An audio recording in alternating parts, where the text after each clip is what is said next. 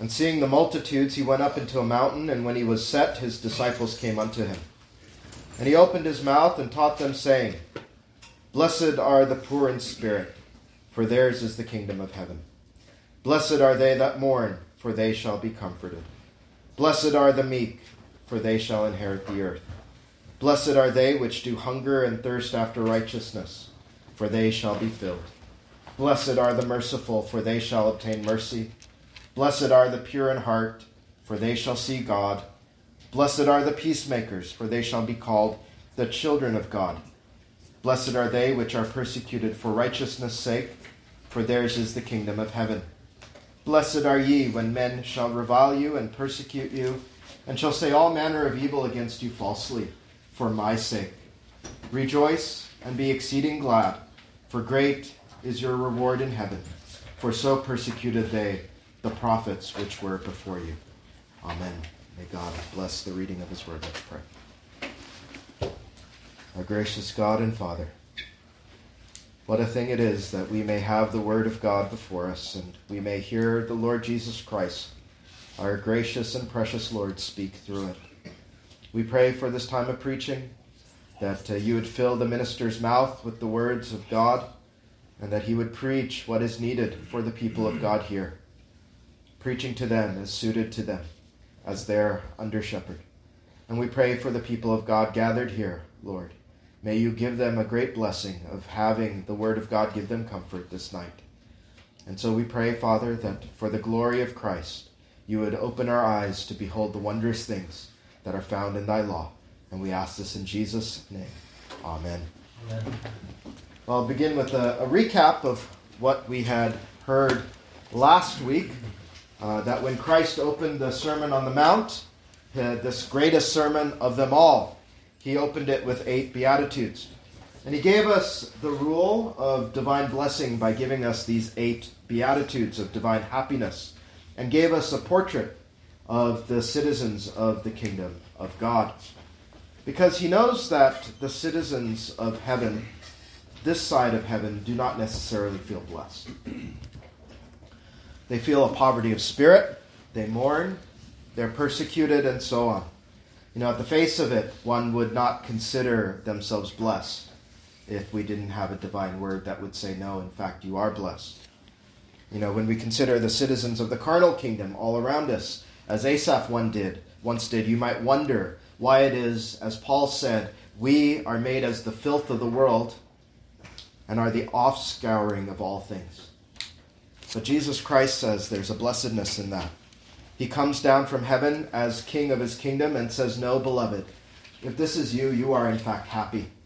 You are blessed. Friends, nature, as we heard last time, could never reveal this blessedness to you.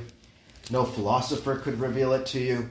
No psychotherapist certainly is going to reveal this to you. Only Jesus Christ can and does by way of the Holy Scripture. He does this so that you may also recognize that you are truly blessed as a member of the citizen of heaven. You're a citizen of heaven, a member of the kingdom of God. And that you are not to shy away from these markers of the blessed man or blessed woman. In fact, you are to have, at various degrees, all 8 of these characteristics. And you are to cultivate, when we get especially to the Beatitudes that must be cultivated, but even this one that we'll consider tonight has to be cultivated in us when we understand the kind of mourning that is in view here. And we'll say more on that a bit later. But as a recap, children, so that you may remember, each of these Beatitudes has 2 parts. The first part tells you the character of the blessed man or woman, and the second part has the blessing. What is the blessing? What is the happiness of the one who is in the kingdom of heaven? So, for instance, we considered last week, blessed are the poor in spirit, for theirs is the kingdom of heaven.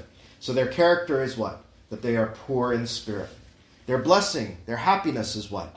Theirs is the kingdom of heaven. This is how simple they are, but completely profound. And remember how fitting it was that that was the first beatitude, because this is the way to heaven. This poverty of spirit, to say, Christian, that I have nothing good in me, that I am a beggar of grace.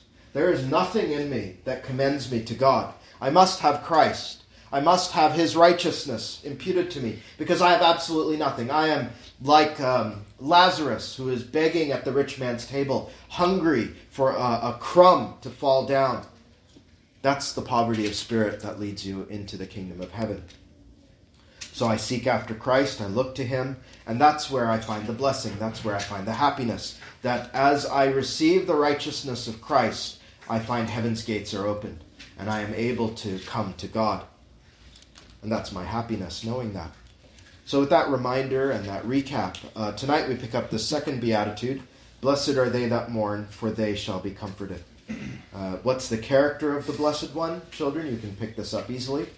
These are they that mourn. These are those that weep. And what's their blessing? They shall be comforted. They shall have comfort. In a sense, then, isn't this a strange thought, children? Happy are those that weep. Right? Maybe that's a strange thing to you. It's certainly a strange thing to the world. But one of the 8 rules of happiness, of blessedness, involves weeping. But as you'll discover, it's not all weeping. It's a certain kind of weeping. Weeping over the right and proper things. And the comfort, if the weeping is not an ordinary weeping, the comfort is no ordinary comfort either. It's the comfort of God himself. To ponder such things, then, is to hand all of our sorrows over to the Lord so that he would minister to us comfort. And that would be our happiness. So our theme tonight is, Blessed are they that mourn. Blessed are they that mourn, under 2 heads that reflect the pattern of the Beatitudes. First, the character. Second, the blessing. So first, the character. Blessed are they that mourn. Let's first recognize something. There's an absolute allergy in the Western church towards mourning. The mantra of the church, and you hear it all too often, is, I should not be unhappy. I have a right, especially as a Christian, to not be unhappy. And that, I think, is reflected in the songs that we sing in public worship, as well as a general attitude that refuses to be under the conviction of sin. I don't want to feel bad, is sort of the mantra of the Western church. And where do you find it in its extreme? Its logical conclusion, you take it all the way, is the health and wealth gospel, isn't it? Right, the prosperity gospel. And so there seems to be very little room in our churches for godly lament. In other words, people have come up with the notion, which you cannot find in the Bible, that God always wants me happy and never sad. Which is really strange if you've ever opened up the Psalm book, of course.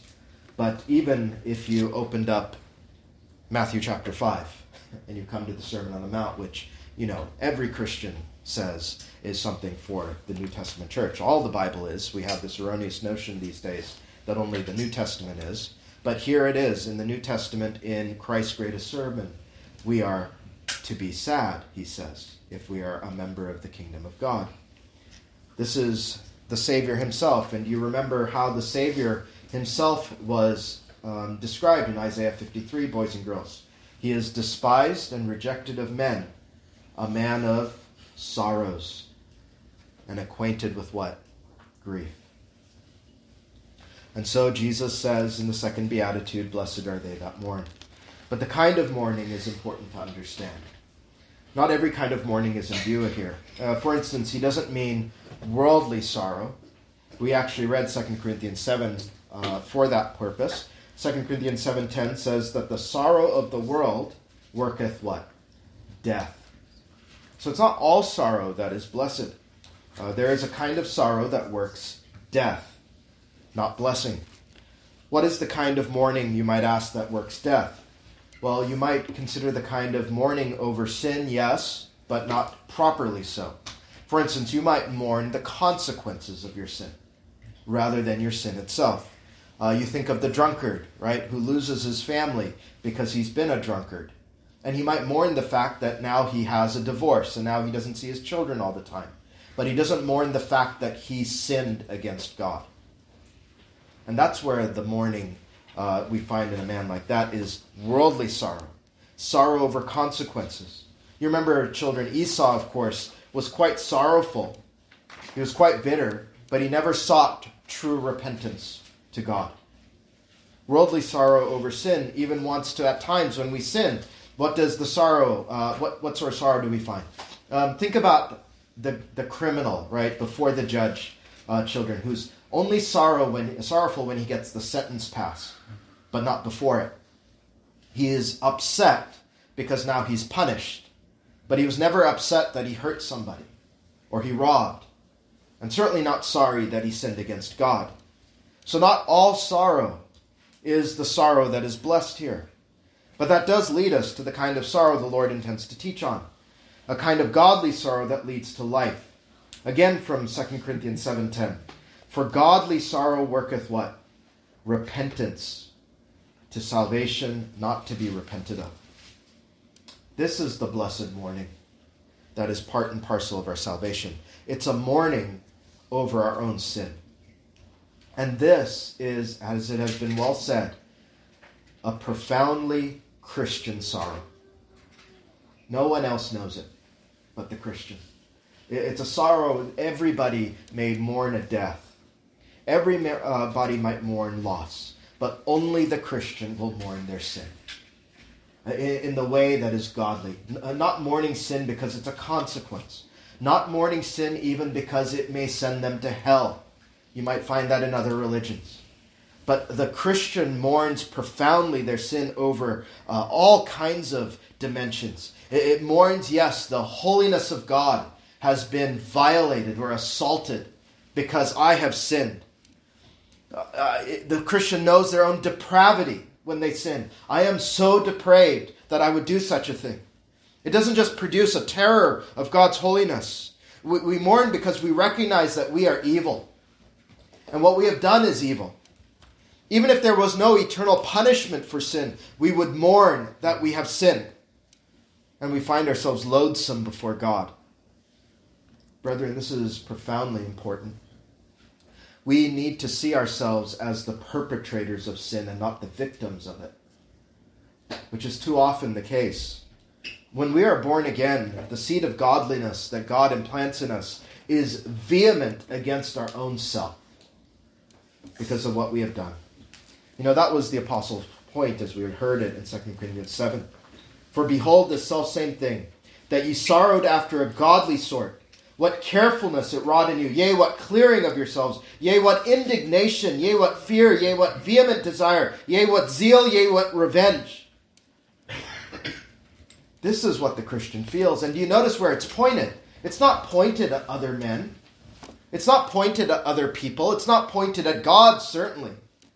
It's pointed at himself or herself. There's this kind of mourning over what I have done and this indignation against myself. To look at what Paul's doing, it's like you're conducting an operation of revenge against yourself. Now, boys and girls, I've said this often, but I have to say it again. Even in the church, we hear the lie that people ought never feel bad about themselves. Right? But our sin should make us grieve. It should make us grieve. That's very plain in the Bible. You see that in the Beatitudes here. You see that in 2 Corinthians 7. You see it in Psalm 51, Psalm 32, and on and on. The problem is that such do not recognize that feeling bad about yourself is actually the way to happiness and blessedness when we repent of our sin. And this species of godly mourning, it intensifies as we really understand sin. It ought to. When the Christian mourns what sin has done, as we read in Zechariah 12, to the Lord Jesus Christ, the mourning over our sin intensifies. You know, in Romans 8:1, we rejoice in the truth that there is now no condemnation to them that are in Christ Jesus. But it is always joy that is tinged with sadness, isn't it? Because what do we read later in Romans chapter 8, verse 32? That God spared not his Son, his own Son, but delivered him up for us all. The recognition of that the reason I am not condemned is because God condemned his Son in my place. And when we think of not only that, but that the Son is God in the flesh, all kinds of mourning occurs in the Christian. God crucified for me. The mourning we read of in Zechariah 12:10 floods our soul. And I will pour upon the house of David and upon the inhabitants of Jerusalem the spirit of grace and of supplications. And they shall look upon me, who's speaking, God is speaking. Look upon me whom they have pierced, and they shall mourn for him, as one mourneth for his only son, and shall be in bitterness for him, as one that is in bitterness for his firstborn.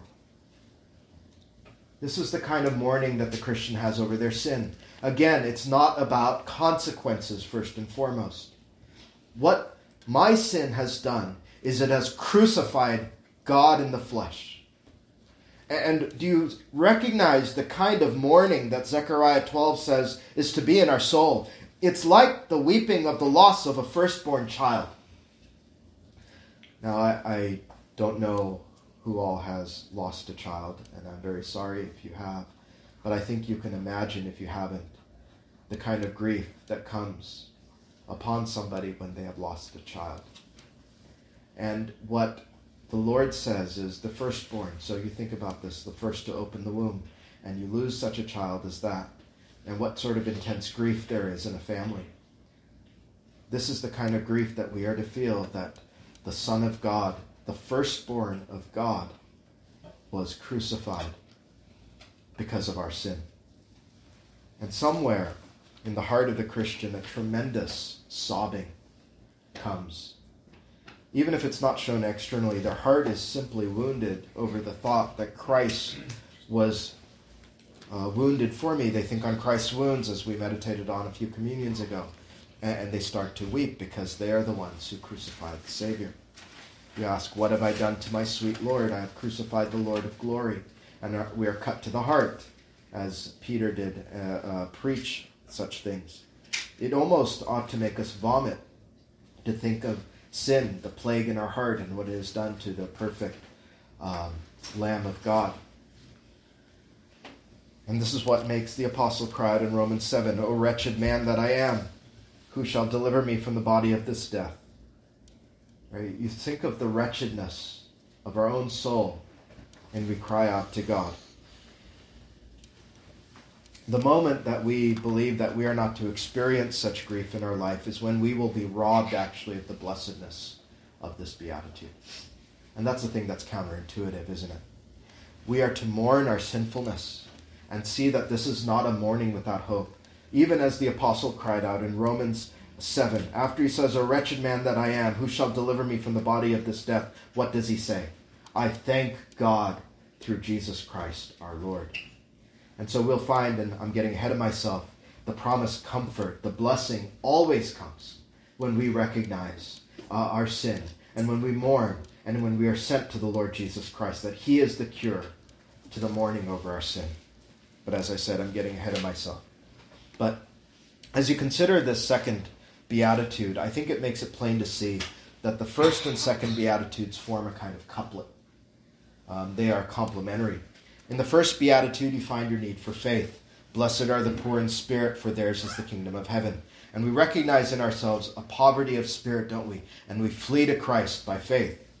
But in the second beatitude, we find our need for repentance, without which, as our standards say quite wisely, no man can expect to see the Lord. We mourn our sin over with a godly kind of sorrow, and we repent of it, turning from it unto Christ. And so you see, faith and repentance are closely coupled, repentance being the fruit of faith. Now that said, though there is a mourning over sin here that is primary in the beatitude, there are, I don't want to neglect this, other spiritual reasons for mourning that do fall under this beatitude. And we must recognize that they are proper to mourn. In fact, we ought to mourn, the Lord Jesus Christ says, over many things. Otherwise, and let's just mark this well, we would be out of tune spiritually if we never found things to mourn over.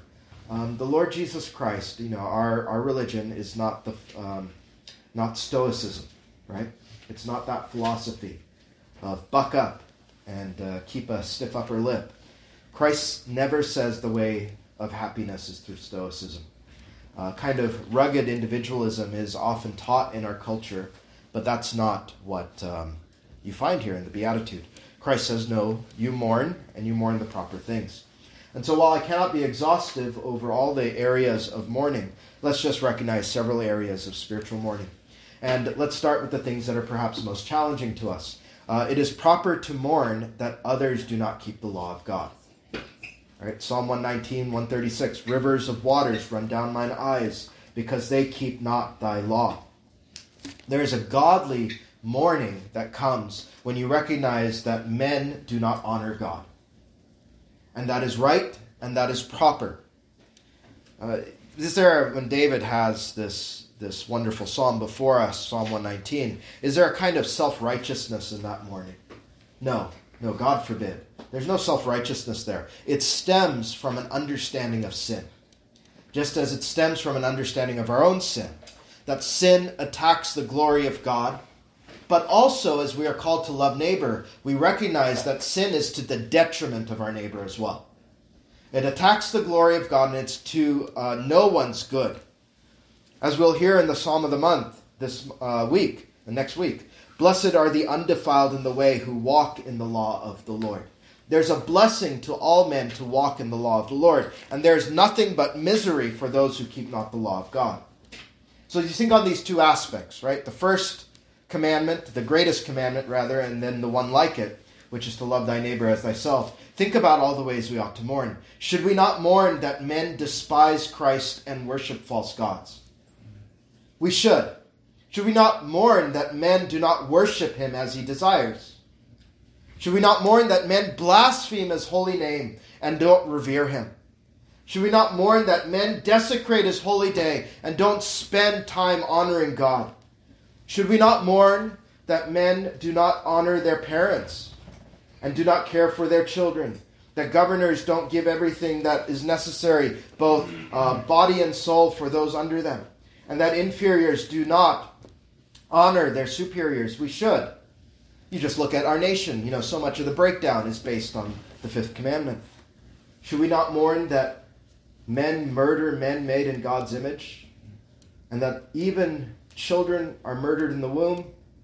And that men and women will even murder their own offspring?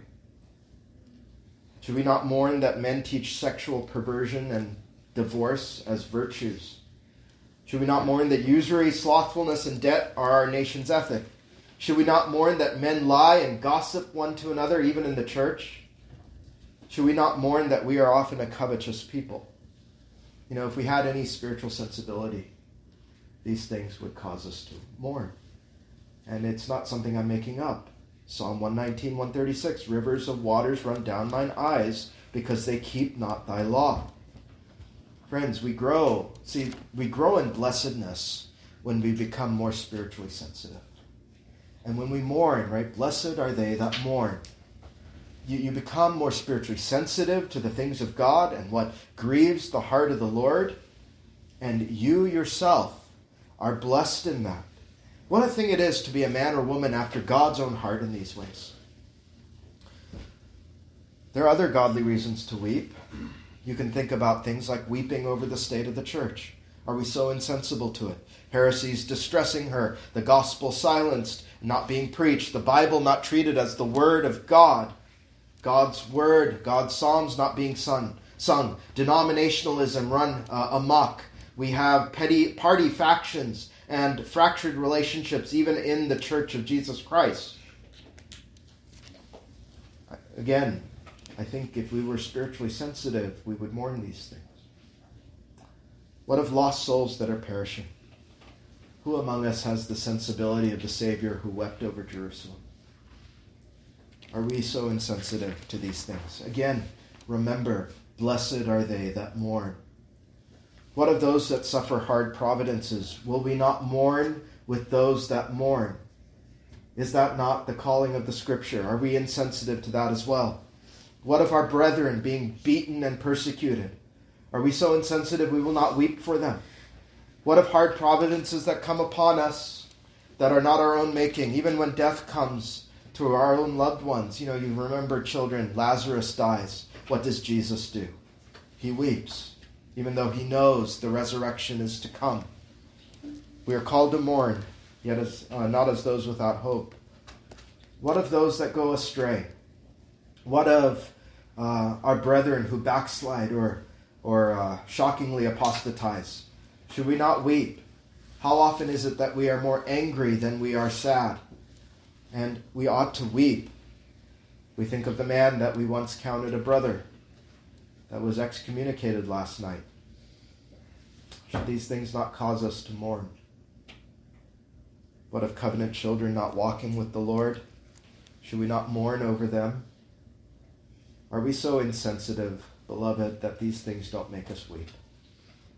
You see, we have to check our hearts to see if there's a kind of spiritual callousness that has formed in these areas. But the Lord says, blessed are they that mourn. We have to ask, where are the Jeremiahs? Where are the Davids? Where are the Pauls? Where are the men in Christ's heart who would weep over these things as these godly men have? These are the things, as I alluded to earlier, that the Christian only, and only the Christian, weeps over. This is a distinguishing mark, as all these Beatitudes are, about the Christian. No unbeliever, no one untouched by the grace of God is going to mourn over these things. And so these are markers of your own, for your own assurance and for your own growth in grace. You need to grow in these areas. You need to grow to mourn these things. And you will be closer to the Lord, is what you will find. That is the blessing. Everyone, as I said, weeps in this life, but only the Christian weeps in these ways. So never ever look for a Christianity that does not have a godly lament as part of the Christian's journey this side of heaven. Never ever look for that. This side of heaven, you live in a valley of tears, and you must know that, you must embrace it, and you must believe that there is a blessing in that too. If not, you will be, and I will be too, utterly miserable. And how many miserable Christians there are. We are so spoiled and we are so out of sorts that we can open our Bibles and look at the apostles and the first wave of disciples and see them constantly mourning, constantly lamenting. Some of them suffered the loss of brethren daily. Many were cast into exile, as we saw John was in the series on the Revelation. So many were persecuted and beaten. Many were cast out of their families. Their own families disowned them because they loved Christ. How many of you want that kind of Christianity? How many of you reject it? But that's the calling of the Lord. And you will find so many spoiled and pampered Christians who get a little bit of grief in their life and they just throw their hands up. But blessed are they that mourn. So let's consider that blessedness in the next heading. Now, this would not be a beatitude if a blessing was not associated with our mourning. The blessed promise is, for they shall be comforted. Here is your happiness. Comfort shall come, beloved, if you mourn with godly sorrow. Now, there's no word shall in the original Greek, because the Greek language is richer in a lot of ways. The word for comfort is an indicative verb, meaning that you shall have comfort. It doesn't need the word shall there in the Greek. So the word for comfort basically is an indicative saying you will have this. You will have comfort. If you mourn, you will have comfort. And so this is a strong pledge from Christ, and it is a strong promise. A promise to be remembered and a promise to be pleaded in prayer when you mourn in a godly way. And if you take in the rest of Scripture, and how this would be a theme that we could unfold, till midnight, but you will find that this is the strongest possible comfort of all. There is no comfort like the comfort that the Bible promises the believer. Because the comfort is not from a mere human. The comfort is not from a mere possession. The comfort is God himself. 2 Corinthians 1:3-5. Blessed be God, even the Father of our Lord Jesus Christ, the Father of mercies and the God of all comfort, who comforteth us in all our tribulation, that we may be able to comfort them which are in any trouble by the comfort wherewith we ourselves are comforted of God. For as the sufferings of Christ abound in us, so our consolation also aboundeth by Christ. Now, we've opened that text before, but I think it's a good reminder. God is not the God of some comfort, is he? He is the God of all comfort. All comfort. All the comfort you need, beloved, is in him. All of it. All of it is in him. Very interesting. As I opened this text again, it struck me as I considered the text of 2 Corinthians 1. Often our first place to go for comfort are other people. We often want to go to other people. But the Bible teaches us that our comfort is in God. And in our text here, in 2 Corinthians 1 rather, even when the horizontal comfort is spoken of, it's not spoken of in these terms, go find comfort in others. It's actually flipped around, you go comfort others. Meaning that your directive is to seek God for comfort, and God may send others to comfort you. But you reverse the order, and you will find no comfort at all. And there are a lot of people trying to find comfort in people rather than God, who remain comfortless. And they will remain that way for years and years until they find this truth. Right? Our directive, though, as the people of God, is to go and comfort others. However, when we go to look for comfort, we don't look for it in others. He sends others to us. And that's a key point, and it's a very vital distinction, because if you chase the secondary thing, you will never gain what you're looking for. But when you seek the Lord for comfort, and some of you in this room have experienced that, how he surrounds you. He surrounds you with his people when you put him first, and you say, God, all my comfort is in thee. And then he may use instruments like that. But you certainly will be filled with the Holy Spirit. In fact, this idea of God being our comfort is so pervasive in the Scripture that the third person of the Trinity, the Holy Spirit himself, is called what? The Comforter. Right? That God himself gives himself to us. When the disciples were so perplexed, when Christ said, I am going away, he says to them to comfort them. I will not leave you orphans. I will send the Comforter who will come and comfort you. God himself is our comfort and fills us. He doesn't even say, right, like there will be a massive church and you will have plenty of fellowship. He says, no, the Holy Spirit will come and the Holy Spirit will give you comfort. I will not leave you comfortless. What better comforter is there than God? Remember Job, right? His 3 friends come, they're okay for a time. But after that, what does the man say? Miserable comforters are ye all. No man can give you what God only can give you. But as our text primarily deals with mourning over sin and repentance, let us also not forget that repentance is not a bad word. Erase the notion that repentance is bad for your self-image. You're going to hear this all the time. That thought has its roots in our flesh, it's inflamed by Satan, and it's taught by the world with all the self-esteem gurus. No, friends, you never forget sin is terrible. That I sinned is awful, it is to be despised, but never repentance. Repentance is never to be despised. Repentance, the Bible says, is a gift. And it's also framed in this way, a gift to comfort us, which we often forget. It will be to your own comfort to remember that repentance is the gift of God, or the grace of God. If I am moved to repent, what is that? That's God's graciousness in me. Sin is my wickedness, but repentance is God's graciousness. When the Jews saw Gentiles repent when Christ was preached, they marveled. Then hath God also to the Gentiles granted repentance unto life. Acts 11:18. A grant, children, is a gift, isn't it? We talk about grants all the time. A grant is a gift. And who could ever forget, and I think the sad thing is we do forget, how Christ frames repentance in the parable of the prodigal son. The prodigal who's weary of sin, mourns over it, trudges back home, his eyes are downcast, thinking and saying what? Father, I have sinned against heaven and in thy sight, and am no more worthy to be called thy son. What does the father, who in Christ's parable stands in for God the Father, do? But when he was yet a great way off, his father saw him and had compassion, and ran and fell on his neck and kissed him. Even before the words come out of our mouth, our own motions of repentance, when repentance is in our heart, you can almost take that text and say we receive kisses from God.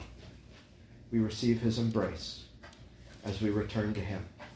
We turn away from our sin, we turn to him, and we purpose after new obedience. And even before our words of repentance may come out of our mouth in prayer, the Lord is kissing us and embracing us. And we are comforted. You know, in a single word, you can summarize God's action when we repent, which is comfort. He comforts us. The comfort that we are forgiven fully and freely. You know, the prodigal, he never even had a chance to grovel, really. The Father meets him. How glorious is repentance. You know, the devil wants to rob you of this comfort from God, friends. Don't let him do it. You know, I think your comfort also grows when you recognize that the Lord himself rejoices over your repentance, doesn't he? That's an astonishing thing, isn't it? And you ask, why is that? Why is it that repentance causes God, the heart of the Lord, to rejoice? Well, it's because in that parable he says that our repentance is tied to our well-being. And he has an interest in that, doesn't he? Right? We are the children of God, and he has an interest in our well-being. The father in the parable said why he rejoiced. For this my son was dead and is alive again. He was lost and is found. And they began to be merry. See, the Father cares about us. And the Father knows that sin is not in our best interest, and it destroys us. And so when we repent of our sin, there is joy in heaven over that. There is joy in heaven. And so we see the comfort that comes in that. You know, that sorrow leads to joy and blessedness is found. Godly sorrow over sin leads to joy and blessedness is everywhere in the Scripture. 51st Psalm, we'll sing it. The sacrifices of God are a broken spirit, a broken and a contrite heart, O God, thou wilt not despise. The 34th Psalm, the Lord is nigh unto them that are of a broken heart, and saveth such as be of a contrite spirit. What's the comfort there? The Lord is close by to you. Or God himself, the God of all comfort. These things are in every portion of Scripture. You know, even when John the Baptist's ministry of repentance was prophesied in Isaiah 40, what was the command given to the baptizer?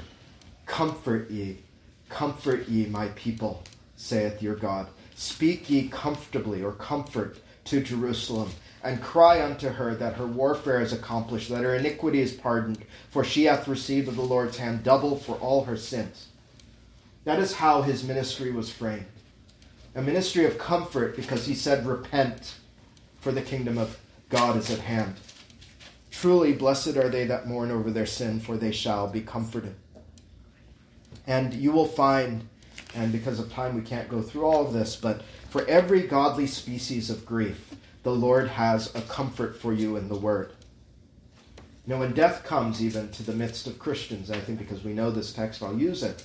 So often we are told to mourn, but what? Not mourn as those without hope. Right? In 1 Thessalonians chapter 4. We are to look to the resurrection day, aren't we? But I think in all of our mourning, I think there is a great comfort in the remembrance that the Savior himself mourned in his life on the earth. He lamented Lazarus' death. He lamented over Jerusalem. He lamented that his own familiar friend turned up his heel against him. He lamented that his own disciples abandoned him. He lamented with God in Gethsemane to think on drinking of the cup of God's wrath. And he moaned and groaned on the cross itself, my God, why hast thou forsaken me? A man of sorrows, acquainted with grief. What is the comfort in knowing that? Does anyone know? If he's acquainted with grief, he's acquainted with every godly species of grief. And he is sympathetic, isn't he? Hebrews 4:15. Do you think that your Lord is unaware that your life under heaven, this present life, is anything but sorrow in many ways? He is well acquainted with griefs that you could never know and will never know if you're a Christian. Could you imagine that grief of being under the wrath of God for that time on the cross? A grief you will never taste, but he tasted for you, Christian. You know, if he knows that your heart is going to be full of sorrow and he has faced it himself, your tear-streaked face, your bruised heart finds a dear place at his throne, doesn't it? And he comforts you. And 2 Corinthians 1:4 says, it is so that you may be also able to comfort them which are in any trouble. And so yes, we use this beatitude to give the comfort God has given us to others. And, you might ask, when will the comfort come? Well, even if you feel comfortless presently, the promise of Christ, and he is no liar, is that it shall come. As we sing, weeping may endure for a night, but joy cometh in the morning, Psalm 30, verse 5. And the night might seem to last a very long time, but the dawn will come, is the promise. Even the entirety of your life is called what? A vapor. It's like a breeze, children. You might not think that now. You're very young. But it won't be very long, God willing. You'll be my age. And then you'll find that eternity is not so far away from you. Your life is but a vapor. It's but a breeze. And even if your sorrows aren't taken away in this life, what is your 70, 80 years compared to the eternity that is before you? All right? You shall be comforted. That's the promise.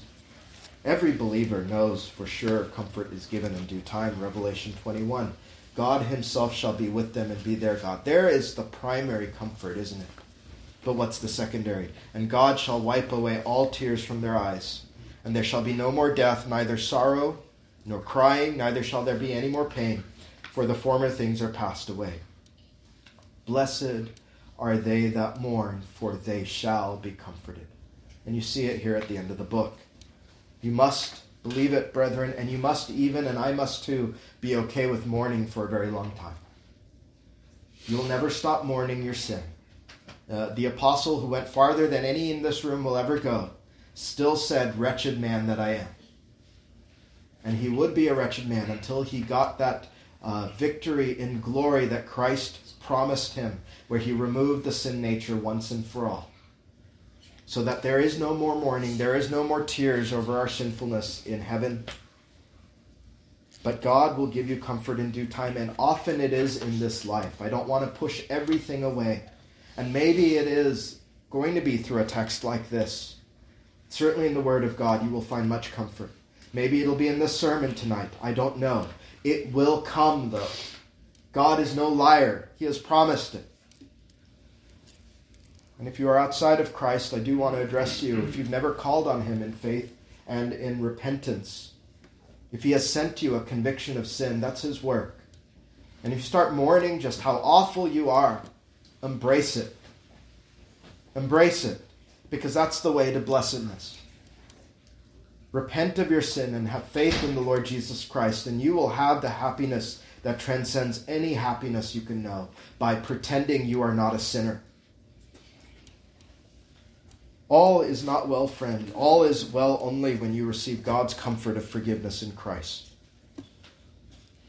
Jesus Christ, whether you're an unbeliever today or a believer, I think what is wonderful about his promised ministry is that it was to appoint unto them that mourn in Zion, to give unto them beauty for ashes, the oil of joy for mourning, the garment of praise for the spirit of heaviness, that they might be called trees of righteousness, the planting of the Lord, that he might be glorified. This is what we have in Christ. He has taken away all of our mourning ultimately. He says to you, unbeliever, exchange your mourning for oil of joy. It costs you nothing. Simply believe on the Lord and have it. Well, brethren, one last thing. This beatitude, children, it's so easy to memorize, isn't it? So easy. Blessed are they that mourn, for they shall be comforted. Keep it close to your heart when you weep in a godly manner. God will bring it to your remembrance. You need it. And the God of all comfort will comfort you. He has promised to do it, so endure with that promise, knowing that he will wipe away every tear one day. Amen. Well, let us now go to the Lord in praise. Psalm 51. As I had mentioned in the sermon, we will sing verses 15 through 19.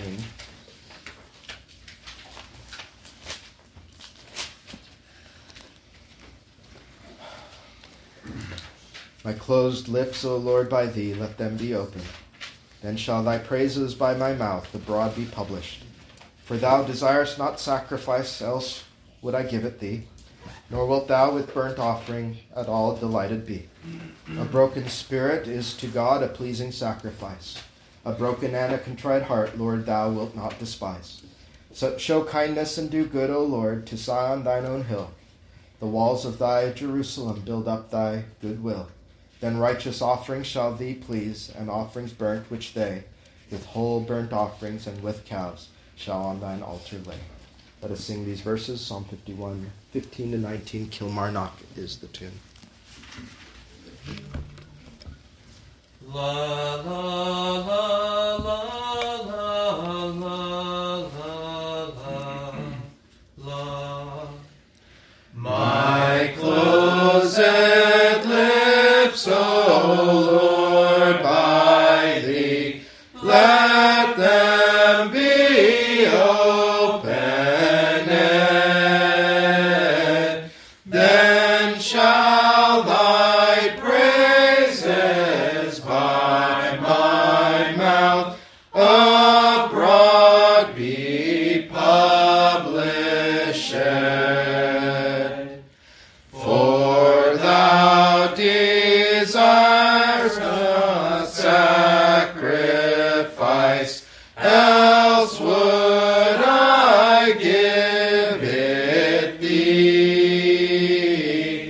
Nor wilt thou with burnt offering at all delighted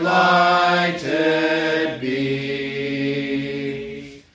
A broken spirit is to God a pleasing sacrifice. A broken and a contrite heart, Lord, thou wilt not despise. Show kindness and do good, O Lord, to Zion thine own hill. The walls of thy Jerusalem